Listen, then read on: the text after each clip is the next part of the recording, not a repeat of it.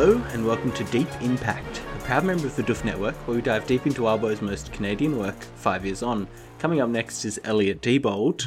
And that was Ruben Morehouse. That's me. And we're back to talk about Void 7.7. So, last chapter, Blake basically broke. And this chapter continues with Blake kind of coming to, kind of, not quite, not fully, but pulling the splinter of wood out of Laird's neck and kind of snapping back into his body a bit, I suppose. Yeah.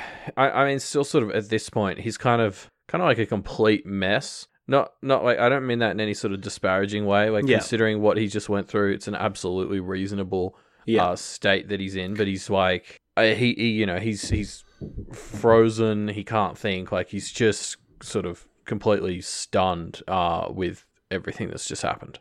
Yeah. And it obviously we were talking a lot last chapter about how kind of desperate it all felt. And that theme continues here. It's not, like Blake has just basically taken out Laird, but it's not a victory. It's grimy. It's like, it feels like an accident even. Yeah. I definitely use the word accident. It was a reflex. Like he came out of that memory and he was panicking. Like we sort of mentioned, it was just like this brutal, instinctive sort of move. He didn't think about it really. Like as you mentioned last episode, he was almost narrating it as if someone else was doing it when it happened. Yeah. Totally. And he didn't want this. Like he made it very clear. He didn't want to kill Laird, and especially this is a particularly like violent, terrible, accidental way to do it. So it's not at all a victory. Yeah. I mean, almost immediately Blake is like, "Oh fuck," and tries to help out. Actually, I want to pull out a quote, something that Conquest says, where he says, "You might want to step forward and help Mr. Bahame. Certain deals were made, and those deals are void if he passes," which is kind of spooky, right? We were talking last chapter about Laird having made deals for everyone's benefit except Blake's. And it seems like, though, Conquest is implying, hey, if Laird dies, actually it's not going to be better for you. It's going to be worse for everybody. Which this line didn't really jump out to me so much on my first read-through, but the second read-through, you're sort of like, oh, wow, like Conquest is trying to help him or something, I guess. Yeah. Well, I don't know. I think Conquest just likes pointing out what a bad job Blake is doing. So Blake kind of steps forward and tries to help Laird, but there are reasons that he can't. I kind of read it as there were some magical and some psychological reasons, but upon reread, I think you're right that it's just all psychological. Yeah, because there's mention of like this feeling of his arm getting electrocuted, and I can see why you might have thought that there was some sort of barrier or something, but I think that's just the thought that Laird is bigger and stronger than him, just affecting him on a really physical level. Well, yeah, he just can't do anything. He's just and Laird is just getting worse and worse. You kind of don't realize how bad it is to start, but then you realize like, oh fuck, Laird is like coughing up blood, and there's like blood everywhere, and it's just like not good. Yeah, I sort of forgot how big this like little splinter thing was, I guess. Or maybe we never knew. I was thinking pretty small at first, and then the more this sort of goes on, I was Blake's really fucked him up. It's a hunk of wood. I think the last thing I wanted to point out with all this is Laird kind of refuses Blake's help. Yeah, right? It's interesting. He doesn't seem to want Blake to help him. He doesn't kind of help Blake help him, at least. Yeah, and there is like, I mean, this could just be shock or something, like he has just been stabbed in the neck, and his eye is also messed up, which like Evan did that at the end of the chapter, but Blake hasn't really put those two things together because he's got his own shit to deal with. But like the way Laird just sort of stares at him. The lack of emotion read into it, I almost went, rather than shock, I went with Laird just being indignant, I guess is the word I want. Which, I don't know, Laird, like, there's a time and a place for that. I mean, he's got commitment, if nothing else. Yeah, he's very zealous. So Conquest kind of knows that he has won here, right? And he says to Blake, look, if you want, I'll offer you a stay of execution. I won't kill you, but it will come at the cost of a favor, which obviously is immediately like, oh, fuck. I mean, even without the ability to process what he's saying or speak, Blake still gives this a hard pass. Yeah, it's definitely not on the table at all. Yeah, instinctively, Blake just shakes his head. He's just like, nah, fuck that. Yeah, correct move, Blake, I think. And Blake is kind of, he's inside his own head again, but he's still kind of struggling to get his bearing. He's like, he goes between kind of acting on autopilot, but also just kind of shutting down completely and kind of flips between these. Shaking, he kind of is desperate to act, but also he can't act. Yeah. Yeah, I mean, speaking of lead kind of being in a form of shock, I think that's sort of what Blake's going through here, like a massive case of psychological whiplash / shock / like everything. I want to call out this one bit Blake sort of narrates to himself where he says, "My instincts were telling me to go after Conquest, to throw myself at him in an effort to hurt him like I had lead, to get rid of all the negative feelings, venting the outward pointed ones on Conquest, silencing the inward pointed ones by taking that bayonet to the chest or throat. It was the simplest, easiest way to make it all stop." Yeah. And it's like, I mean, that's sort of how fundamentally, like, messed up Blake is after everything he's just been through. Is like, even his survival instinct, is at war with, like, just him wanting it to stop. Like, he's just paralyzed on every level. Yeah, he's really pretty messed up. And he kind of attempts to kickstart his brain again by just kind of running through the reasons that he's fighting, thinking about all the reasons that keep him going, but none of them really work. Yeah, and there's a cool, like, sort of ramping up of the tension as he's going through this list, because, like, intercut between various items on the list is just, like, things where, like, Evan is sort of freaking out because Conquest is approaching, or just details that Conquest is approaching. Yeah. So you sort of get this pressure as Blake is going through the list where you're like, come on, you got to find something. Yeah. I want to touch on this because he kind of is thinking of, oh, why am I fighting? Oh, for my friends, for Rose, for Evan. And none of these work. And I don't know, that just kind of feels pretty bad. Like, it feels like a bad sign. Yeah, well, so the list he sort of goes through is, firstly, he thinks he doesn't even want to fight, but he has to throw that away because that's just not an option. Yeah. Then he thinks about his friends, but he's done more harm to them than good. Yeah. Yeah. Then he thinks about Molly, which I thought was higher than I would have expected. But, like, he also feels like he's kind of done enough to avenge her. I guess, especially now that Laird has been fucking stabbed. So there's really this sense of, like, he's kind of like, oh, I've done enough there, and so then he just starts to think about letting go again. So he has to, like, actively steer himself away. And then we get to Rose. Yeah, so I pulled out a quote here where he says, "Rose, I didn't trust Rose," and he kind of just dismisses that one. And I think this is something that I want to talk about a bit later, where it seems like the trust between Blake and Rose is getting much worse, even though you kind of get the vibe from later on in the chapter that some stuff here is basically going according to plan. I mean, obviously there were some parts here that Blake would have not wanted to happen, but on a kind of grander level, this seems to have been what their plan was, and it works. Yeah, no, you're right. They work together to succeed in this plan, seemingly. So, yeah, it is a bit odd. And you're right. We'll have more to say on it later, I think. Yeah. But then after Rose, he just immediately is like, family? No. Like, of course. There's no decoration around it. He's just like, nah. And then, like, the thing that turns him is he thinks about the lawyers, and then he's like, oh, lawyers and death, and, like, I don't want to die because I'm going to hell. So that's sort of what motivates him, like, just this concept of not dying. And, like, as you're sort of saying, it's dark that the thing that turns him around is the lawyers, really. Like, that's not, it's not good. He doesn't want to die, and that's enough. I mean, I get that. Yeah, you're right. But it does come from the lawyers, which I don't think is bad by itself, but I think it is kind of just feels like another slight slide down a little slope. It's sort of the right thing for the wrong reasons is kind of what it feels like. But eventually Blake finds that. He finds a reason to keep going. And from there he kind of goes back to what the plan seems to have been, which is get some of Laird's blood and just chuck it at Conquest. With the idea of Laird was captured by them and then freed, and so he kind of represents the idea of freedom, which obviously is the antithesis of Conquest.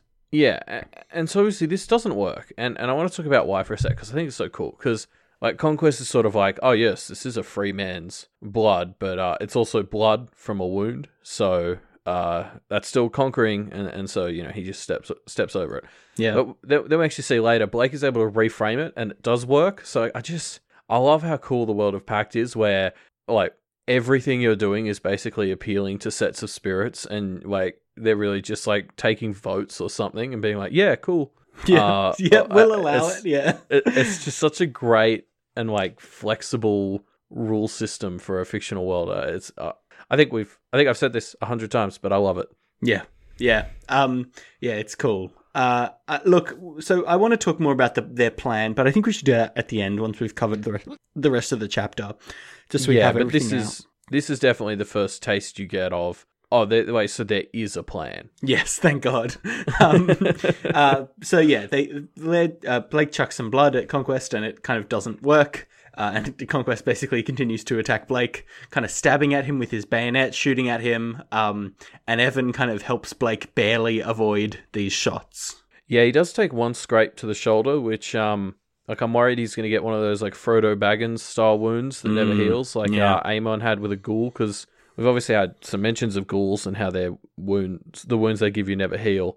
And, I remember something being said about, like, Conquest's domain, when they first went there, and, you know, if that's just part of his aura, maybe when he hits you with a weapon, it's not super easy to heal. Hopefully he hit mostly wax. Yeah. Well, yeah, I hope.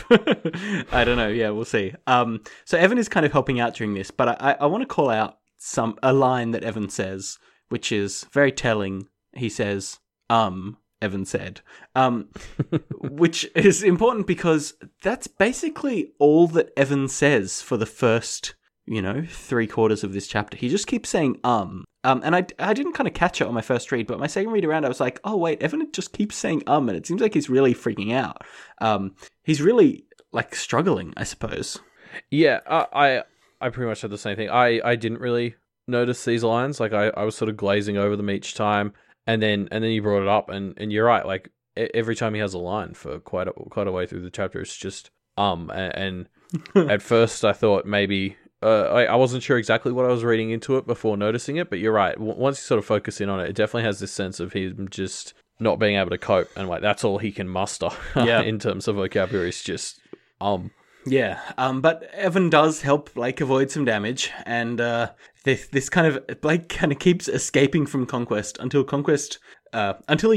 Blake basically snaps and just starts insulting Conquest, calling him out on all the stuff we've talked about. He's a Canadian incarnation of Conquest. What the hell? He's a pretender. He's fake, and basically just trying to, break through his strong front and reveal how weak he is underneath to everybody here, including the spirits. Yeah, and I think he's just venting some anger out as well. It's definitely a multi-purpose assault.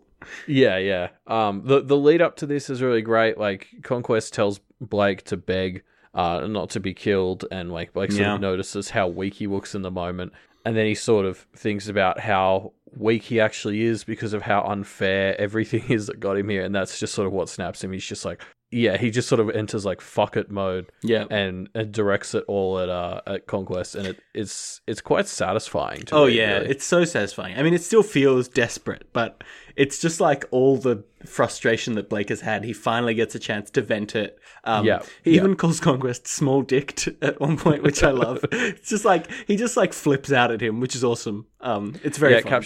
It captures some of the pettiness of the whole thing, Which is perfect, because the way that, really the way to beat Conquest on an ideological front is kind of reduce him and prove how petty and weak he is. Yeah.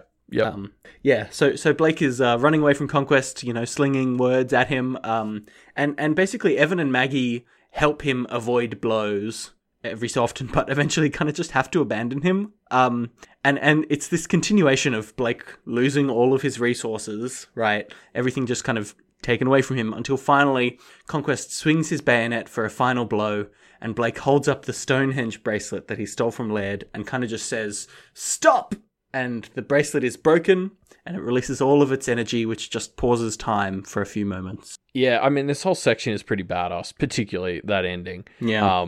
It's very theatrical. I love how sort of over the top it is almost, but it's packed, so that's part of it. Yeah, exactly. And it doesn't feel over the top because of it. But like, I even like the bit where like Blake dodges one attack and then Conquest goes to shoot him, and so Blake's way of dodging it is he just like lets himself lose balance and falls over. It's like, not exactly the Matrix, but it'll do. I was like, God, that's cool. Like, that he's sort of, it's fun, isn't it? Yeah, I don't know why I like that so much, but I was like, oh, that's really cool. And then also, as you said, Maggie is around and she is healed apparently, which Blake notes was quite fast, and this is just glamour. Interesting. Blake basically pulls out his final trick, and it works. He does some chronomancy, which is fun considering he's just killed Laird basically. But yeah, he's stalling. This doesn't solve his problem. I mean, it's literally like stalling. Oh yeah, like what he's done is very literally stalling. Yeah. So this time that he's bought, he gets over to Laird, but instead of helping him, he just takes more of his blood. Like, thanks, dude. And we kind of get these beats that Rose has been like knocked out by Conquest attacking her. And so Blake kind of realizes he needs Rose and gives blood to her to kind of, boot her back up. Yeah, I mean, the image of Blake sort of running over and scooping up all this bloody snow into his jacket around Laird to nick his blood. I'm just take some of your blood. Yeah, like it's simultaneously horrific but funny. Like I feel like a terrible person for saying it, but I did kind of laugh at the image of Blake just like, because he rolls Laird over too, which is like, he comments on how easy it is, and like this is also like brutal and like inhumane and also just kind of funny that he's just scooping up bloody stuff into his jacket and waddles off with it. Like, yeah, it's pretty good. Yeah. Yeah, I agree. So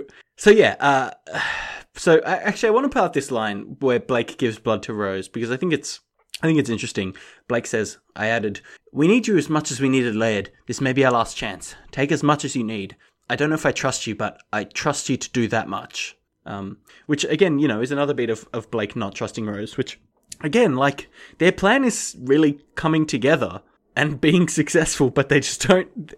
Even so, they don't trust each other.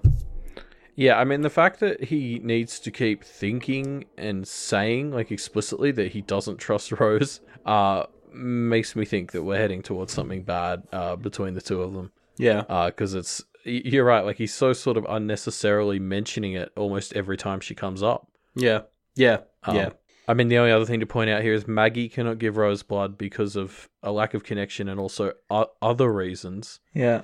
And then she stabs Blake to get the blood right near where he was stabbed by the fairy swordswoman, which is great symbolism. I mean, pointing out all these things is going to look really stupid when I'm like completely wrong about You're really this. going all in on this theory, but whatever.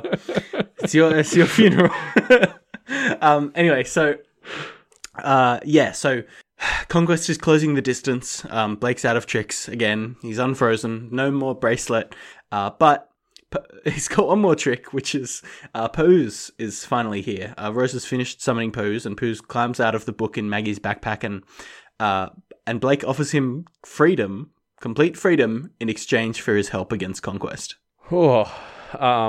You know that thing where, like, you get like 10-year-olds at school to write a letter to their 30-year-old self, and then you're meant to like read it when you're 30 and figure out if like you're proud of who you've become or whatever. Yeah. I think if like we got like a week ago Blake to write a letter to his future self, he'd already be pretty fucking disappointed, because stopping Pose was like one of the things he really hung his hat on as the trials were going on. He's like, well, I did a good thing in lower and capital G, and now he's just like, and now he's just given Pose away. And it's like, I mean, like, as we sort of mentioned when he went to use him last chapter, he's become that corner diabolist. He's using the bad things because he has no more choices. Like, he's run out of options. Yeah, he's very typical diabolist, sliding down that slope, right? Yeah. Yeah. I want to talk about how this chapter is kind of messy, I think is the right word. Like, I don't think it's unintentional. I think it's intentional, I think there's definitely a sense of it being hard to follow parts of this chapter. Like, there's a part where Blake and Maggie are hiding inside this circle of Lead's blood, which kind of is there and kind of comes out of nowhere and then is they're out of it a few chapters later. And it's like, it feels like it could use a few more sentences to set it up. But obviously Blake is still in a really bad place. So the kind of messiness, and obviously this is an intense situation. So the messiness of this chapter obviously is pretty justified. I don't know. I'm not sure if I don't know if I like it as a device in this chapter or not. Yeah, no, I know what you mean. It definitely feels like this fight just is messy and Blake just is a mess. So yeah, it kind of makes sense that like the whole thing's just such a scramble. Things aren't really being processed as well as they like would be in better circumstances. Like this was definitely one of those chapters where I'm really glad that we're doing the story this way and I get to read the chapters twice, because the second read through this chapter was so much more clear to me than the first. Yeah, totally. I think this is the perfect story for that, because there's so much stuff. I feel like, I guess we've talked about this a lot over the course of the whole show, but there's so much stuff where, due to the literary nature of it, rereading it and reading it a few times really makes you catch all of these great things.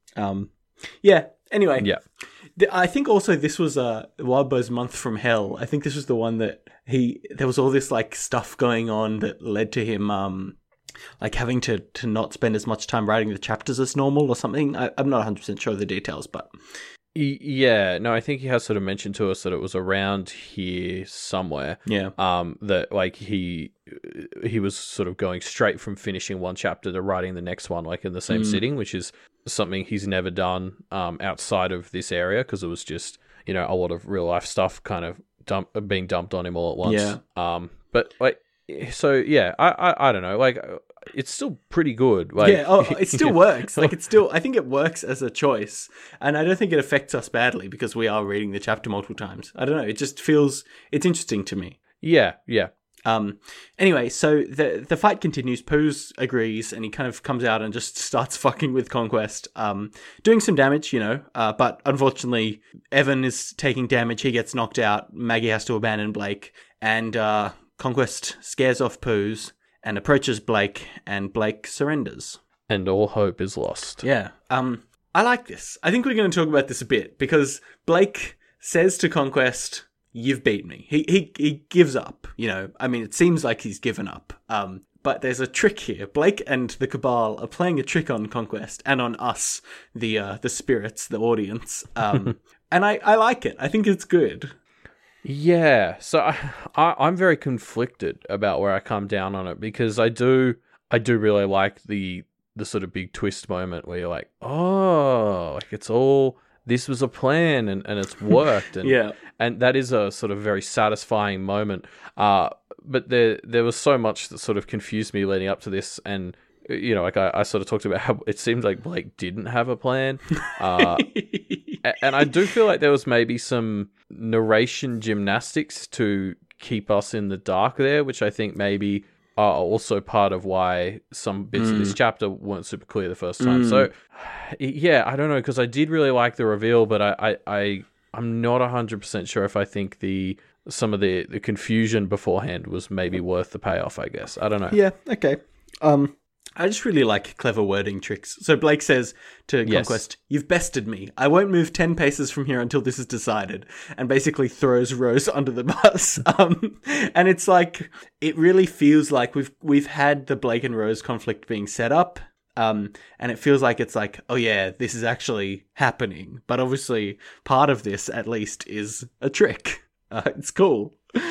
Yeah, exactly. Like, you're right. All that stuff setting up Blake not trusting Rose delivers for us a little bit right here and now. And I agree, that wording where he won't move 10 paces until it's decided on the second read through is like, oh, nice. Yeah, it's good. So yeah, things have come to a head. Blake basically says, "I surrender, but you probably need to get Rose to surrender too." And Conquest is like, "All right, And Conquest basically attacks Rose, lunging into the mirror dimension, and reflections start to shatter as they kind of battle, as it were. And as this is going on, Pose approaches Blake to kind of extract revenge from him. Yeah. There's a lot going on here. Yeah. Maybe we should keep going with the summary and we'll kind of loop back around when it's all, once it's all resolved. Yeah, I think the one thing I do want to pull out of here is how Blake like bluffs Pose to get him to piss off. Yeah. And I love, again, it's a bit of a triumphant moment where Blake just has to pull out all his remaining bullshit cards and just act really confident. And I think he does a pretty good job. His prose is very convincing. And I mean, it works. Like Pose is just like, oh, fuck this. Like, I'm sick of these people. I'm out. The other thing I really like about this is, up until Pose enters the scene, we kind of feel like Blake has lost, right? But Pose comes in and Pose is like, oh, nice, you've done it, or whatever. He's like, Pose kind of gets what's going on a bit. Yeah. And then is like, but I could fuck it up for you right now because you can't move. And it's like, wait, what? What is Pose talking about? Like, Blake has lost here. What's going on? I just think it's like, it's a great way of not doing the reveal so quickly that it kind of doesn't make sense, but also kind of keeping us invested and curious, because obviously Blake hasn't lost yet because something weird is going on. Yeah, I agree. So Blake bluffs Pose, scares him off for now, and Corvidae comes back with a small mirror, puts it into the circle, and that's it. The mirrors are all broken, and there's no other way for Conquest to get out except for this mirror, which has been put inside this circle. The mirror stuck inside, in the middle of the circle I'd drawn. The blood of a free man, layered. The circle would be lined with Rose's hair, hacked off, caught by Conquest, freed by myself. Maggie had torn out the pages of Black Lamb's blood, weighing them down so they wouldn't fly away. I couldn't afford to lose them. The pages that had bound an other, now free, thrice bound. And so this circle of freedom has, ironically, bound Conquest. Unless the eye shows up or something, but there is a very much a sense of they've done it. So I don't think that's going to happen right away, at least. Yeah. Also, we did sort of skip over. Conquest did confirm at one point that Laird is dead. Yeah.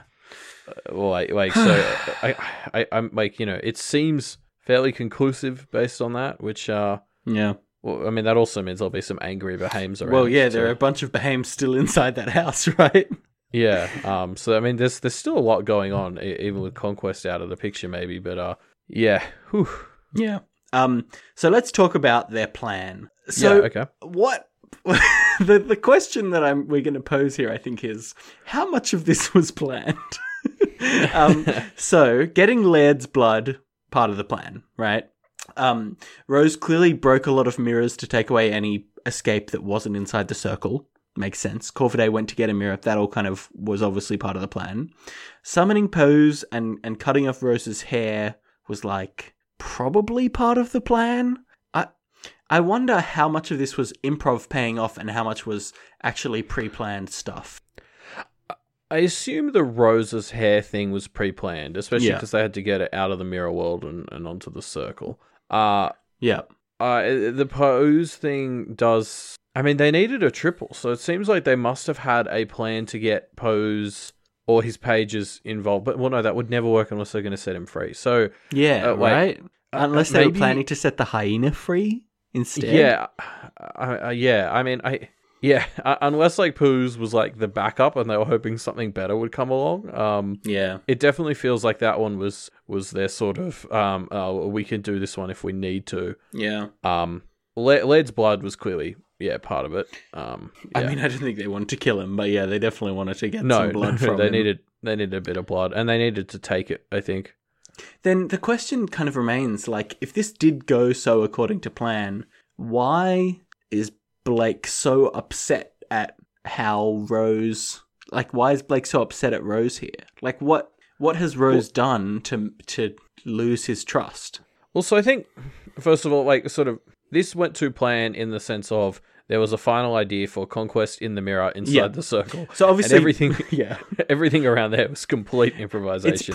It's pretty obvious that Blake didn't want to relive his worst moments at the very least. But I do agree that the Rose Blake stuff seems to go beyond this plan, because otherwise there was no need for him to keep thinking that stuff to himself. Yeah. But yeah, so I think I just wanted to end at the final two lines of the chapter are Blake sort of sits down after Conquest is stuck in the circle, and he goes, "We did it, Evan." He kind of falls down. Flops. And he says, "We did it, Evan." And Evan just goes, "Woo." And like it says "woo." He mumbled. Yeah. And I think that just sort of so perfectly sums up this victory. Which is like, we're so beaten, but we did it. Like it took literally everything. Yeah, it took a lot. It took a lot out of them. But Conquest is bound, and the contest is maybe over, or not. I mean, tune in to find out, I guess. Because the contest ended when Conquest or Blake died, or Conquest or Blake gave up, right? And I don't think that's happened. Well, he's not going to give up anytime soon either. Like Conquest seems like the kind of guy who'd sit in the mirror for 100 years before giving up. Yeah, so who knows? Who knows what's going to happen next? I guess we'll find out next episode. Yes. But before the next episode, I wanted to do a bit of a monster corner, one that I've been kind of cooking up for a while. I wanted to talk about the terracotta soldiers, which are the dolls from the Sisters of the Torch have, right? Because I think this is very interesting as basically what I would sum them up as is, they don't have a perfect match in kind of historic monster lore, but they are a pretty good modernization of something like a golem, or maybe like an elemental. They have a bit of an elemental kick. Yeah, okay. Yeah, or just sort of creepy evil mannequins. Yeah. Are a bit of a thing, even in just stuff like Doctor Who. Like they sort of fit that motif of Uncanny Valley monsters, I guess. Yes, totally. But I wanted to dive into golems here, because I think golems are, the closest analog to what one of these, terracotta soldiers is, basically. So golems are from early Judaism, where they were created from, mud or clay, or sometimes like flesh, like zombie styles. And because of that, they always have a bit of like an earthy flair, and so golems in kind of modern mythology has definitely become a lot more rocky or earthy than any other kind of element, right? So in Dungeons and Dragons, they're clay, flesh, iron, or stone. There's kind of metal golems that seem very common, but other elements are starting to become more common, right? So we've got fire golems, water golems, a kind of like rock monster with a elemental spirit mixed in. Okay. So, terracotta soldiers make sense as a pactified adaptation of a traditional golem, where you take some husk, a kind of plastic as the modern metal husk, and imbue it with some kind of elemental flair, I suppose. Yeah, I mean, well, that makes sense, obviously, because the sisters are completely based around their fire elemental. Yeah, exactly. And I mean, and especially, I think Pact talked a bit about when the dolls showed up, about how plastic was replacing wood as one of the 5 elements of Pact. So I like this. The thing I love about it is it works so perfectly for the sisters as well, because the sisters are like this very much a blend of traditional practitioning, where they have kind of a like old school cabal, but it's got that modern twist where it's a sorority, like they're the perfect blend of an old school coven, or whatever you want to call it, and like modernizing that with sorority vibes, and they're all kind of modern high-powered businesswomen.